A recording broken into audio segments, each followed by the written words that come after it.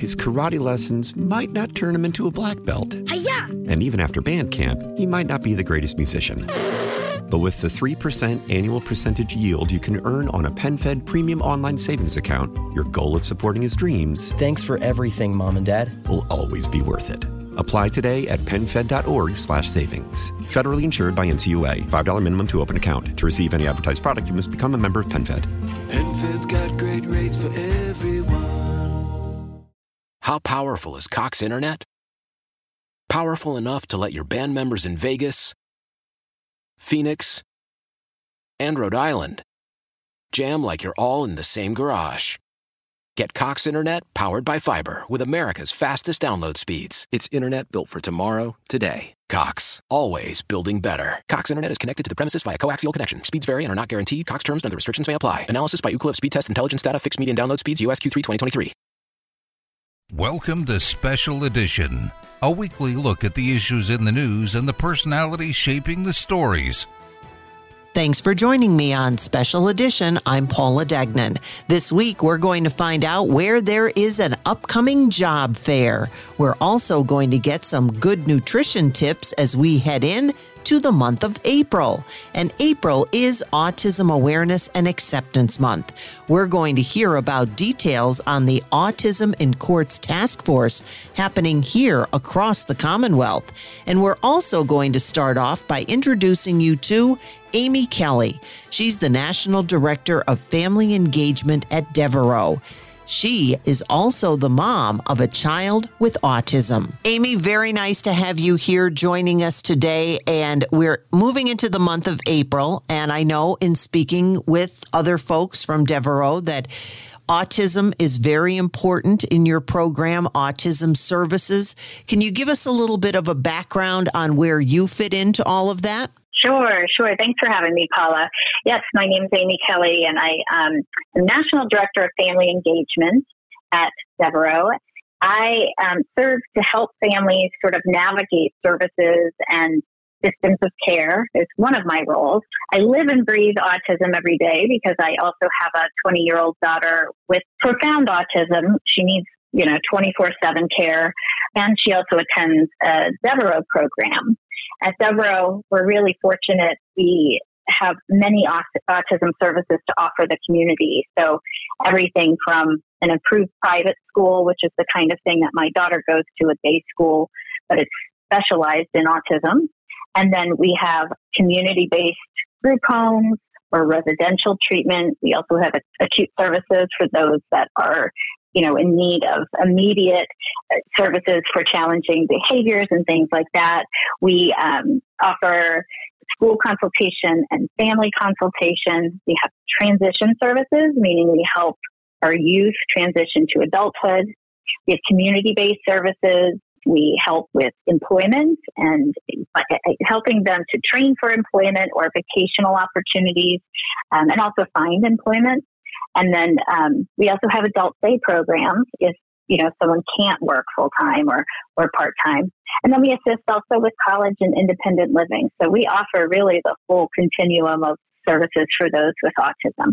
Since folks are going to be hearing a lot during the month of April about autism, can you give us a little bit of an overview as to exactly when we hear autism, what are we talking about? Sure. So April is a big month for autism. It is Autism Awareness and Acceptance Month. And you will see that probably on TV, and you'll hear it on ads, and you'll hear people talking about it more, which for me as a mother and as a professional is a great thing. I like to make sure that people understand what autism is. But basically, autism is a neurodevelopmental condition. And it presents itself with a few different conditions. So usually there's some communication challenges involved. Perhaps the individual can't speak with words, or they might have something called echolalia, where they repeat phrases or things that they've heard that don't really instigate conversation on their own. They may have just social difficulties with being in groups or forming peer relationships, that kind of thing. Autism can also have challenging behaviors associated with it, whether that could be running off or elopement. It could be someone that just goes into tantrums out of frustration. Some can have self-injurious behaviors, and I have lived that with my own daughter, and that's very painful as a parent to live through. And then lastly is there's sort of some behaviors around, I would say, obsession about specific things maybe. So someone that maybe focused only on, you hear dinosaurs, or they may have a great interest in airplanes and know everything there is about the history of airplanes and every kind of airplane. And so those kind of specific interests that may not always relate to everybody else or their peers, and that can also lead to some of that difficulty with relating to peers. So it's really just a different way of thinking about things, and it's considered a neurodevelopmental disability. When you're describing that, I'm hearing many other different things that could come in there, obsessive compulsive disorders. And so how would someone know, and at what age, and we'll talk about your daughter, Annie, in just a little bit. Yeah. But what age would someone who is a parent, as yourself, would, and if you want to bring Annie into this as well, Amy, that would be great. But how would a parent know that that is something that is a concern in their child? But what age? How would, because there's so many kids are kids. Yeah, sure. Absolutely. And you're right. I mean, so we call those other things that can be involved with that autism diagnosis. We call those coexisting conditions. And most people with autism have some sort of coexisting conditions, but, people are people, and we're all like snowflakes. We're all very different. And so I would say, so are every individual who has autism, they're also snowflakes. So I will say for those children or adults that end up having autism that impacts really their communication and their daily functioning and that sort of thing, it's often easier to recognize that earlier in their life. In my case, around 15 months old with my daughter, did I notice some different things about her. I was a busy mom of 3 babies, but my kids are 3.5 years apart total. So, I really was busy and I just thought maybe it was a different personality with her. But it turned out she had some global developmental delays, which then led us to look down the road to what else is going on. So she has an autism diagnosis. She also has an anxiety disorder. She has something called verbal apraxia, which she has all the words in her head, but the part of the brain that connects with the mouth doesn't kind of sync up. So it's very difficult for her to get the words out. So she does really well with alternative mode of communication like an iPad, or there's something called picture exchange communication system, which is little pictures that they can use to kind of show what they need. Some children and adults use sign language if they can't communicate in that way. The tricky part is then there's also these kids who develop beautifully and may seem a little quirky or may have these specialized interests in things, but are often not thought of as having autism until later in life. And we see this particularly with girls because girls tend to, unless they're affected like Annie, my daughter, they tend to have these great coping skills to make it through sort of, that elementary school period and into middle school. Sometimes in middle school, high school, or college, we'll see some of these young women start to really break down with not being able to have those coping skills anymore when it comes to some of the more difficult nuances of life, like dating or like girl relationships with other women and that kind of thing, friendship, that sort of thing. That's where we see it difficult for them. And so that's sometimes what will trigger leading to a diagnosis for them as well. Similarly with boys and men, we can see that as well. It seems that girls tend to have this masking property a little bit more. And so we're finding out that, right now it's 1 in 44 children in the United States have autism. And it's basically a 4-to-1 boys to girls ratio. But we're wondering now, research is showing that it perhaps is not that ratio and that the percentage of girls and women having autism is actually much higher, but we have missed that from a diagnostic perspective and identification perspective. And from the autistic women who I know that are grown up and talk about their experiences, it's less about the diagnosis for them and more about how do I live my life and how do I function and teach me skills so that I have quality of life. Someone like my daughter, it's also about quality of life, but it's really working on those basic skills of daily living skills and hygiene and understanding safety and things that make her happy but are different than what might make someone like me happy, for instance, working, right? My job I love, but that would not be something of interest or of the ability for someone with more profound autism like my daughter. What you're talking about then almost sounds as though there is a percentage of people with autism who may not be diagnosed until they are older because they're able to adapt and, as I think you said, almost hide exactly what's going on? Yeah, and I don't even know if they intentionally hide it. You're absolutely right. In fact, there's a whole bunch of people out there who just will never have a diagnosis. It's just who they are, right? That's part of who they are, and that may not matter to them. Sometimes having the diagnosis might make it easier.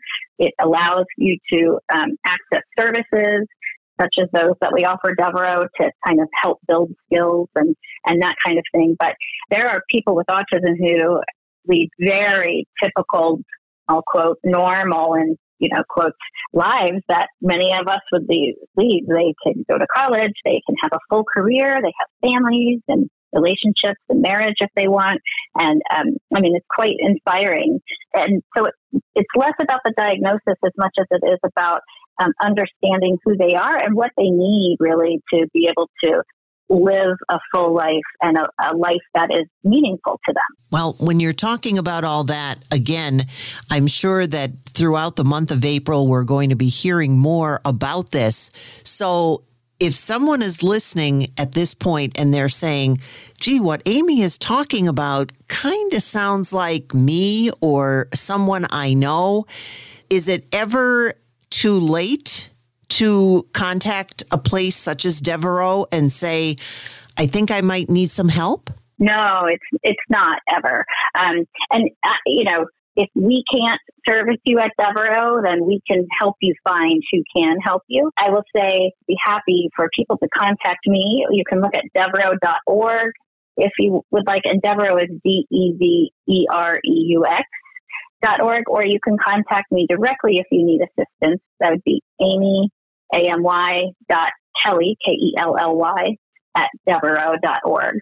And I am happy to help you find what kind of services or assessments or that kind of thing that you need. It's important for people to realize that there is no cutoff, that what the difference makes is when you have small children and autism is prevalent and obvious or semi-obvious because they're so different from their peers or unique in their way, that an early diagnosis is definitely to their advantage. It allows them to, again, access services earlier. But we also know from research that the brain is more elastic at that point in time, and it can actually kind of change and adapt as they learn things. And so it gives them better skills as they grow older.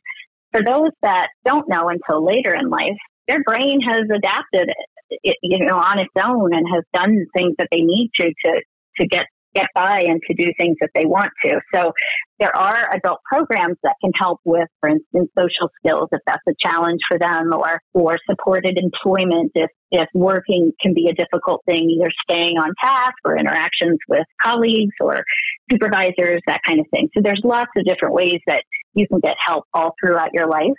And it's all dependent on that individual and their family to what they're open to helping.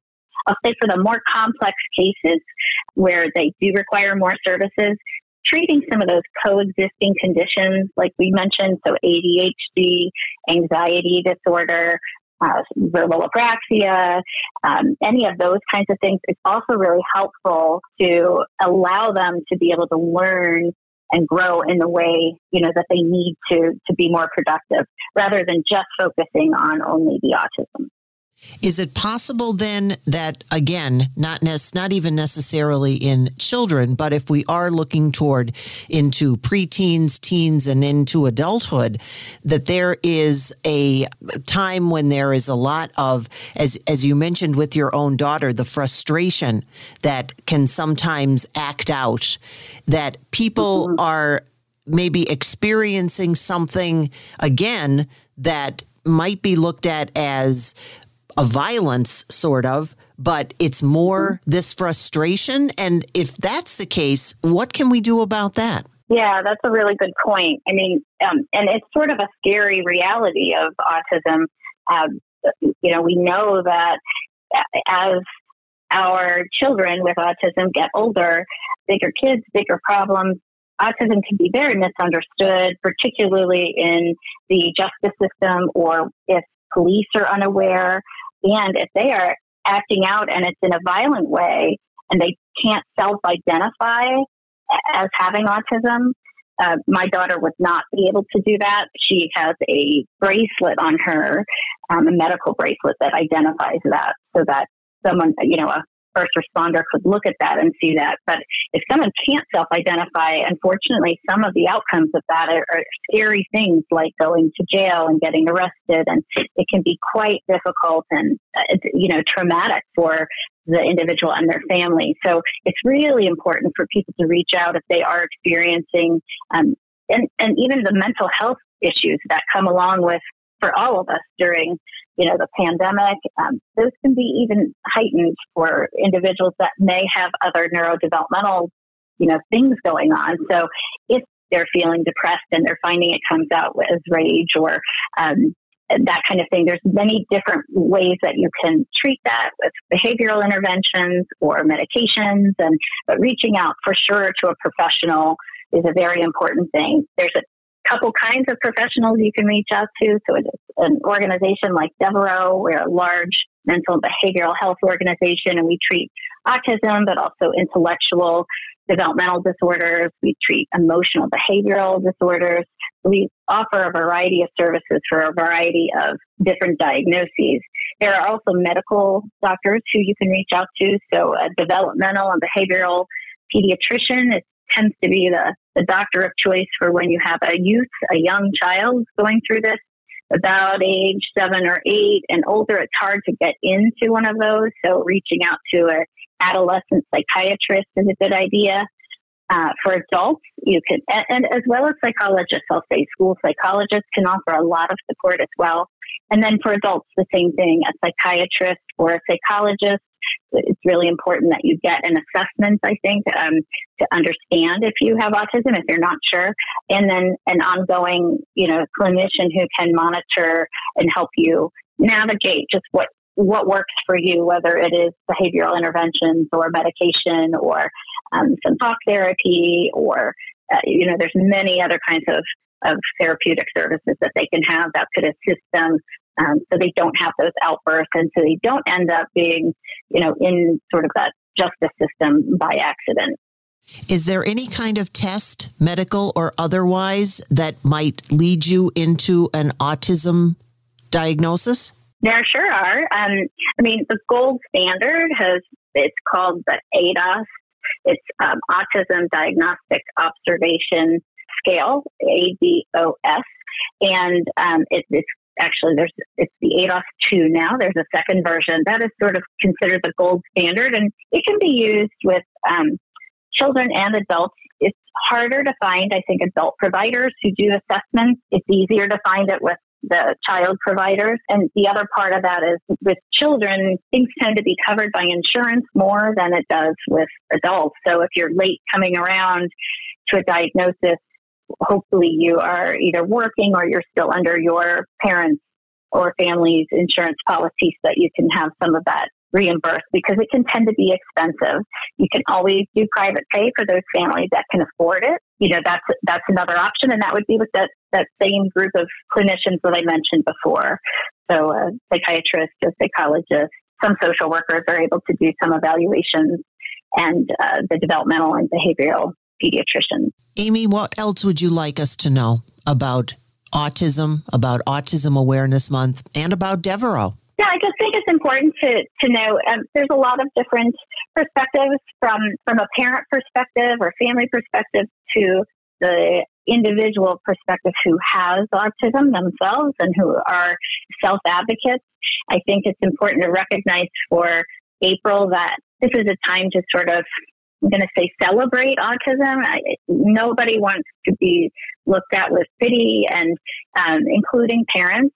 It can be a rough diagnosis for families or for individuals because they, can have some tough times, but it doesn't mean that they're not going to have a wonderful life and a productive life. And so I think, giving recognition and talking about it. And we at Devereux, we're saying Autism Awareness and Acceptance Month because we believe you can't truly accept and include the individuals with autism if you aren't aware of them. And so I think it's okay to ask questions and to become more familiar with it.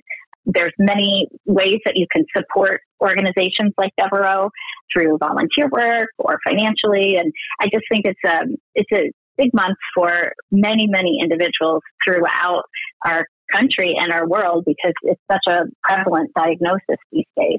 Almost everybody knows somebody with autism. Thank you for introducing us to Annie. Oh, you're welcome. She's a doll. Better mention the other two. Oh, yes. She has two wonderful brothers. You're darn right. Her brother Ryan is her little brother who's getting ready to go to college. And then she has a big brother who's already in college. He's a junior in college. And Annie's right in the middle. Annie's at a tricky age. She's at age 20. And I don't know if you're aware, Paula, but services at age 21, basically in the autism world and for families, we call it the cliff because everything ends that they were entitled to as a child. And the adult world of services is a whole different landscape, a whole different funding stream. It's much more limited and much more difficult to access. And frankly, it's a very scary time for many people with autism and many of their families to try and figure out what pieces they can put together for them to continue to have a supported, fulfilling life. And that's where someplace like Devereux comes in. Right. We offer many adult services. We have a program called CAP, or a Community Adult Autism Partnership Program, and they help adults become more independent and integrated into their local communities and learn advocacy skills. There's adult care homes and day programs that keep them busy, and they get to do fun social groups and outings, but with some supervision because they may need the partner with them to help them be integrated into things and to understand what to do. Annie is like that. She needs some, redirecting to stay on task with things, and she needs a little bit of help with interpretation for some things because she also has an intellectual disability. So that makes it a little bit more complex. We have transition programs. My point is, I think that having autism is not a negative or a death sentence in any means. It can be hard, especially for parents of young children when you're starting out to figure out struggle of things. But there are so many rewarding and fulfilling things that come from the journey. And I know if I had heard that as a young parent, I probably would have rolled my eyes because I was like, how do I just get to the next day?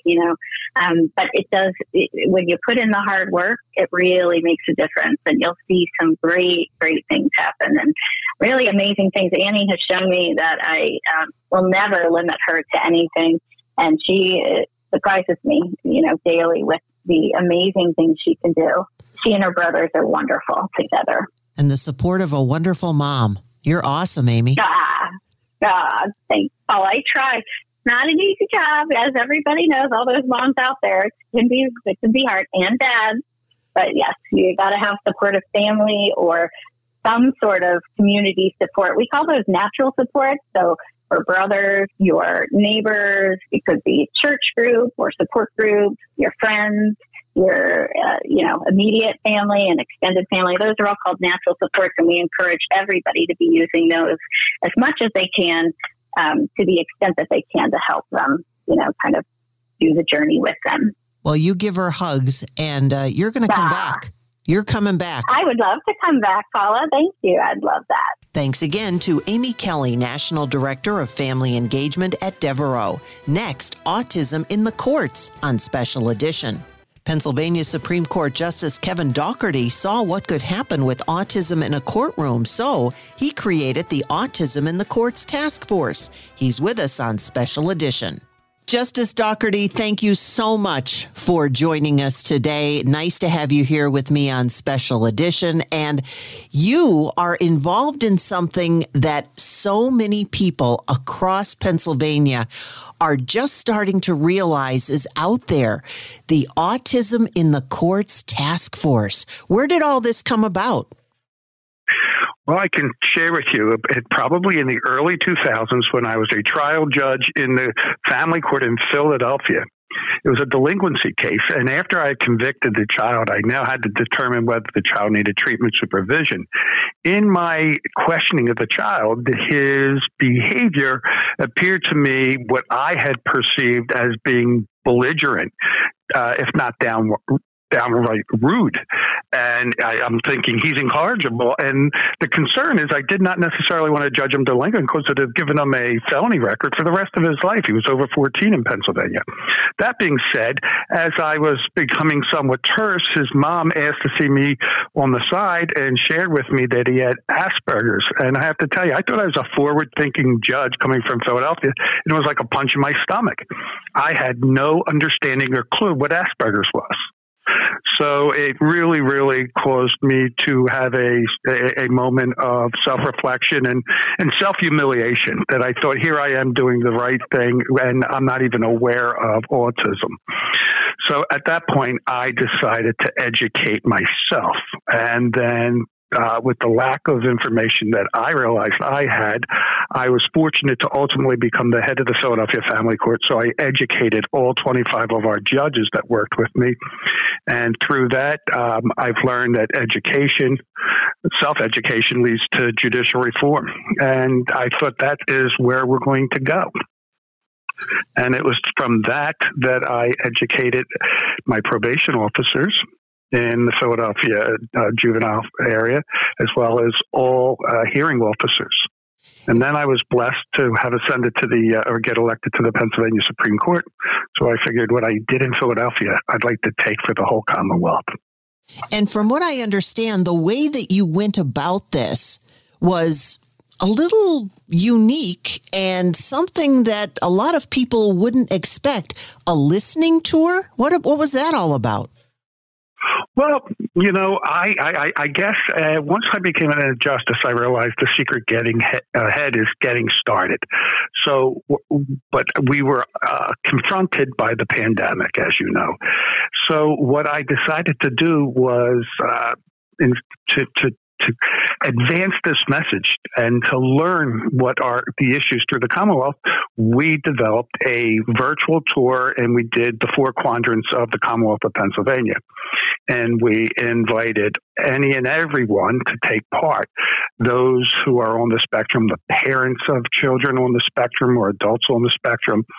We had over 60 plus or so justice system stakeholders. We probably had about 1,200 attendees. I know I had over 200 plus judges. We had great media following, and it was very interesting. And I thought it'd be best to listen, to learn what our people need in Pennsylvania as opposed to espouse what we think we should provide them. And it has been incredibly educational. And as I often learn, I said, when you educate one person, you can change a life. But when you educate many, you can change the world. Well, I wasn't going for the world. I was just going for Pennsylvania. Well, it's a start. Pennsylvania, yeah, you got that right. I think in your case is a start. So what did you learn? I learned that there's a dearth of information. First and foremost, I learned that for example, 1 in 56 adults are diagnosed as being on the spectrum. I also learned that 1 in 44 children, as a result of the 21 CDC statistics, 1 in 44 children are diagnosed.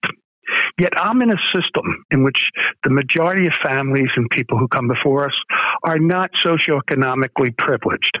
So I thought the operative word was diagnosed. If 1 in 44 are diagnosed, how many of the children and adults that come before us are not diagnosed because of the lack of insurance or the lack of awareness.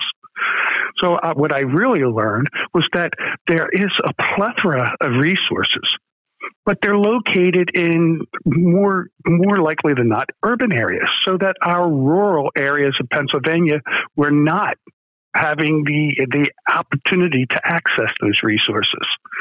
I also learned that this is not something that can be diagnosed like bipolar or conduct disorder. It can't be done by a quick evaluation. It's a lengthy and long time process.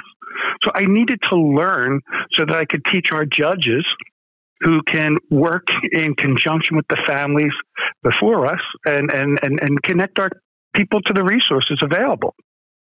Wow, that's an awful lot to learn. And then to have to turn that over and put it into practice. That must have also been a very interesting road.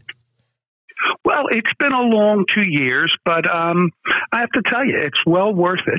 What we've done is, after we did the virtual tour in July of 21, I gathered with our major stakeholders, and my stakeholders have happened to be the Department of Human Services, Bureau of Autism. We're working with Drexel University, what's called the AJ Institute on Autism, and so we're working. We met at, I'd say it was July in Hershey, Pennsylvania. It was at the State Trial Judges Conference that I was able to convene the other stakeholders. We sat down and we thought, let's process and let's sift through the massive information, and let's pull out the salient points, the repetitive issues. And as a result of that, we created a task force, an autism task force. And what we're hoping to do with the task force is to continue working in conjunction with all these departments throughout Pennsylvania and develop what we could call as a county roadmap. I think it's apparent that many of the challenges facing the intersectionality of ASD with different facets of the justice system, I think many of this are due to a lack of resources or socioeconomics. And I think that the child in Philadelphia on the spectrum may have the same needs as an adult in Altoona, Pennsylvania. And I think Pennsylvanians are deserving of equal access to justice, even if you fall within the spectrum. If we're going to be a just system, we have to educate. I guess what I realize is one doesn't have to operate with great malice to do great harms. The absence of empathy and understanding are sufficient. And I think that our system sadly has an absence of empathy, but more so understanding. And I think this is going to do great for not only people on the spectrum, but it's going to transcend and work with other intellectual disabilities and mental illnesses and everybody who comes through our courthouse. Wow. It's amazing how I can see exactly where you're coming from, that it is going to spread. And you mentioned the task force, and here our listeners are well familiar with Jennifer Rogers, who is on the Court of Common Pleas in Luzerne County, as well as we also have a member of the task force from Lackawanna County, Kerry Browning. She's the Deputy Director of the Department of Human Services of the Office of Youth and Family Services in Lackawanna County. So I could tell you they are two rock stars for NEPA. Oh, I bet. I definitely would agree with that. And that's why it's so nice to hear that that you're reaching out. You're actually coming out of the courtroom into so many other communities and so many other areas. Well, it has to be a conversation. It's a conversation that has to be had. You know, if we really want to dispense justice, then it has to be dispensed so that the people who come before us understand it. And I've always said that we judges, we're only as good as the information we receive. If you're someone who may not understand the social cues as I do, or may be on the spectrum, it's not fair for us to stand in judgment without understanding how they see the world. That's very true. And you don't know until you walk in someone's shoes exactly the way they see the world. So where are you hoping to take this now? You've got a great start here in the Commonwealth of Pennsylvania. Do I hear you maybe knocking on doors just to kind of pass it along to other states? Oh, well, they say you can't clean someone else's house until you clean your own first. So I'm still in the process of cleaning our house. But yes, we are starting to get some attention from other states because I believe we are the first court in the country that is trying to address the need of autism.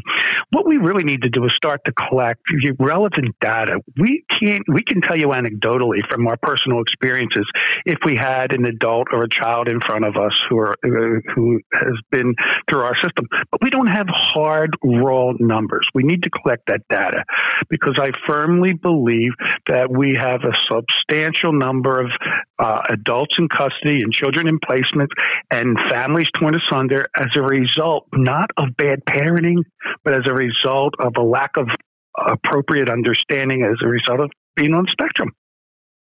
So our listeners... And I just think it's unfair. Our listeners who are hearing you today, Justice Dougherty, what can they do? Can they get in touch with you? Can they get in touch with the local folks in their communities? What can they do in order to help you out? What they can do is they can contact their local courts. What we're trying to do is we're developing a network through the counties and through their Department of Human Services. But since I'm from the court system, you can reach out to your court system, to the court administrator. You can send a letter to me or attempt to contact me. I can't promise that I'll always be at the receiving end of the telephone call with my job, but I can promise that everything that is sent to us is reviewed and we try to vet it. We have the Bureau of Autism headed by Anina Wall. She is the central person in Pennsylvania that deals with autism, and we're working hand in glove with her. People can reach out to their office and share. Unfortunately, I can't get my hands involved in the day-to-day issues regarding a court case. But if there's a miscarriage of justice based upon a lack of understanding, I need to know that. We need to know that. And let me give you just a brief example. How often judges are blamed for not knowing or being not empathetic, yet what could happen is that one of our employees, in their quest to do their job, may not allow parties inside a courtroom because they were not subpoenaed or they're not the named parties. That could exclude maybe someone, a social worker or an advocate or a TSS worker, from entering that courtroom who will share with the judge the needs and concerns of the individual that's standing before that judge. We have to get the rank and file employee in our courthouses to understand that every life is important and every issue must be addressed. It's up to the judge to decide who's coming in. And that's an imperative issue that I have, because I know through my own experiences that I've been told or received letters saying, "Oh, you want to entertain my concerns," when I wasn't even aware, because maybe a court staff thought they were doing the right thing by precluding someone from coming in the courtroom. Does that make sense to you? It certainly does. It sounds like you're coming off the bench and down into the rest of the courtroom in order to get the information that you need in order to be fair when you go back up on the bench. Yep, that's the beauty of being an elected judge. We are of the people. Well, and I think that this is probably one small part that is going to start to make a big difference, because just when you have the opportunity, as I do today, to speak with a Pennsylvania Supreme Court justice, I'm a little bit, kind of awed in the fact that you carry such power. But on the same time, it's also wonderful to know that you are of the people, and what you're trying to do is to help all the people. And sometimes that doesn't translate well. I agree with you. I guess they say justice is blind until we judges give it eyes. Well, I'm certainly so excited and very happy, Justice Dougherty, that you were able to join us today and get the word out. So I'm just going to give you the last word.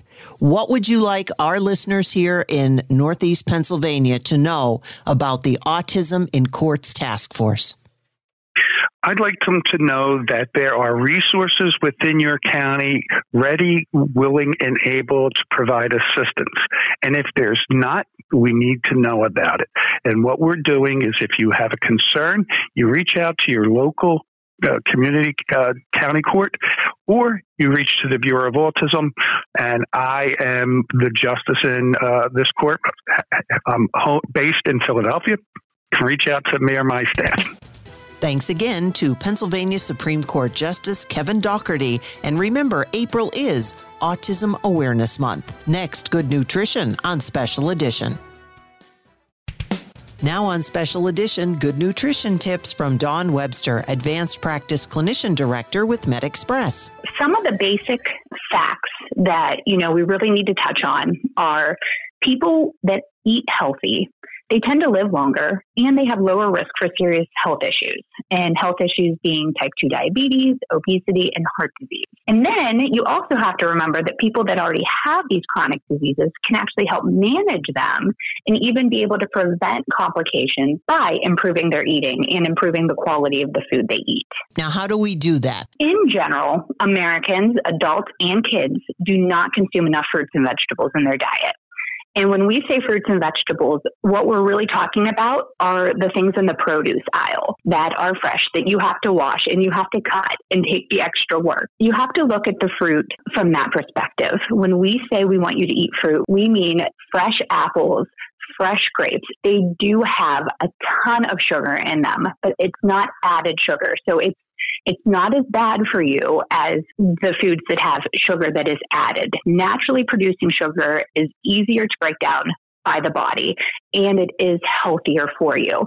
Now, there's also fruits in general that are lower in sugar and are generally healthier for people that do have to watch their sugar. So those are berries like strawberries, blackberries, and even tomatoes. Most people don't realize that tomatoes are fruit, but that's another one that's good for you. So what else do we have to watch out for? Besides fruits, the other things that you have to watch out for that you can eat, but you have to make sure you're eating the right ones, are oils. So there's healthy oils and there's non-healthy oils. The vegetable oils and the natural oils like avocado oil, those are the healthier oils, the healthy fats that you want to cook with, that you want to add to your food, because you do need those healthy fats. They actually help increase your vitamin absorption. That's why they say if you eat a salad with no dressing, you're really not going to absorb the nutrients that you would get by adding just a little bit of a healthy oil like avocado oil and some vinegar, or low fat or low sugar salad dressing. Fats equate to protein, and we certainly do need protein. So we want lean proteins. So those are lean meats like chicken and lean seafood like salmon, eggs, beans, peas, lentils, even soy products like nuts, seeds, things like that. Those are the healthy lean proteins that we want you to eat. Now we're going to go into those carbs. So when you're eating grains, you want to make sure that they're whole grains. So when you're buying bread, it's better for you to buy the 24 grain, the 12 grain, the bread that has all those nuts, and when you pick them up, they all fall in your lap. So those are the carbs that are actually good for you. You want to avoid the carbs from white flour, like white bread and hamburger buns. Peanut butter. Peanut butter is another one of those good healthy fats, but there's also protein. You do have to watch it. There's some that they have added saturated fats. Natural peanut butter is better for you. Sometimes it's a little bit tricky because you have to stir it because it can settle, but it's one of those things that in moderation is just fine. You have to watch your intake and you have to watch portion size. So the newest dietary guidelines for Americans give recommendations based on food groups.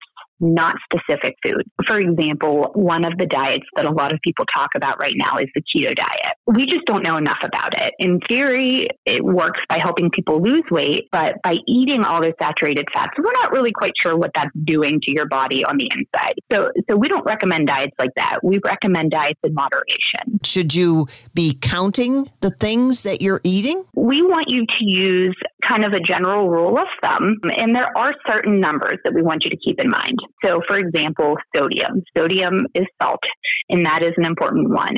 So we want adults eating less than 2,300 milligrams of sodium per day, that cut in half for kids. In terms of added sugars, we want the added sugars less than 10% of your calories. Less than 10% of the calories you take in every single day should be saturated fats. Saturated fats are the bad ones. But in general, we do want you to have a well-balanced diet, and we want you to make sure that you're eating a little bit in each food group. We don't want you to cut anything out. We don't want you saying, okay, I can't eat any fat at all, because that's not good for you either. There is an app that it's called My Plate, and you enter in your age, your gender, your weight, your physical activity level, and it's going to give you recommendations, and it's consumer friendly, and it's going to give you an idea of what you want to eat, well balanced, to give you a more healthy eating routine. And that's the key, to honestly start slow. So you don't want to just wake up one day and say, all right, I'm eating 2,000 calories or less per day, under 50 grams of carbs. You want to take it slow. You want to kind of do some research and then start incorporating these healthy choices into your diet, into your grocery trips. And really, that's the best way to make sure you're going to succeed. Thanks again to Dawn Webster, Advanced Practice Clinician Director with MedExpress. There's a job fair on Tuesday. Kerry Miscavage, Times Leader Media Group publisher, has details. Kerry, the folks at the Times Leader are always out there to help. And what do you have coming up now that's going to help the folks here in Northeast Pennsylvania? Thanks, Paula. We are having our annual Spring Career Fair this coming Tuesday at the Mohegan Sun Arena. The Mohegan Sun Arena is the place to be. When are we going to be there, and what are we going to see? And welcome back. You're in person. I know. We are in person. We're excited to do this live show on Tuesday, and we will be at the arena between 10 o'clock and 2 o'clock. It's free parking, free entry. We have over 60 area employers waiting to hire. So good things. Do you have, for instance, a sneak peek of some of the employers that are going to be there? Absolutely. We have all categories of business, which is exciting. We have all major hospitals will be there, so major healthcare employers. We have large manufacturing and trucking, and we know they're hiring at some really high per hour rates, so they will be there. We have multiple media companies that will be there, so we have sales and professional jobs as well. And just a well-rounded group. Actually, some of these businesses I didn't even know were in northeastern Pennsylvania. So how exciting is that? It has been a while, as you said, because COVID brought all of this to the virtual platform. So for folks who are going to be going for maybe the first time, what should they bring with them? They just need to come to the arena 10 o'clock, between 10 o'clock and 2 o'clock. Any time between those times is just fine, because those employers will be there that entire time to greet you and maybe have an updated resume on you that you'd like to share with the employers.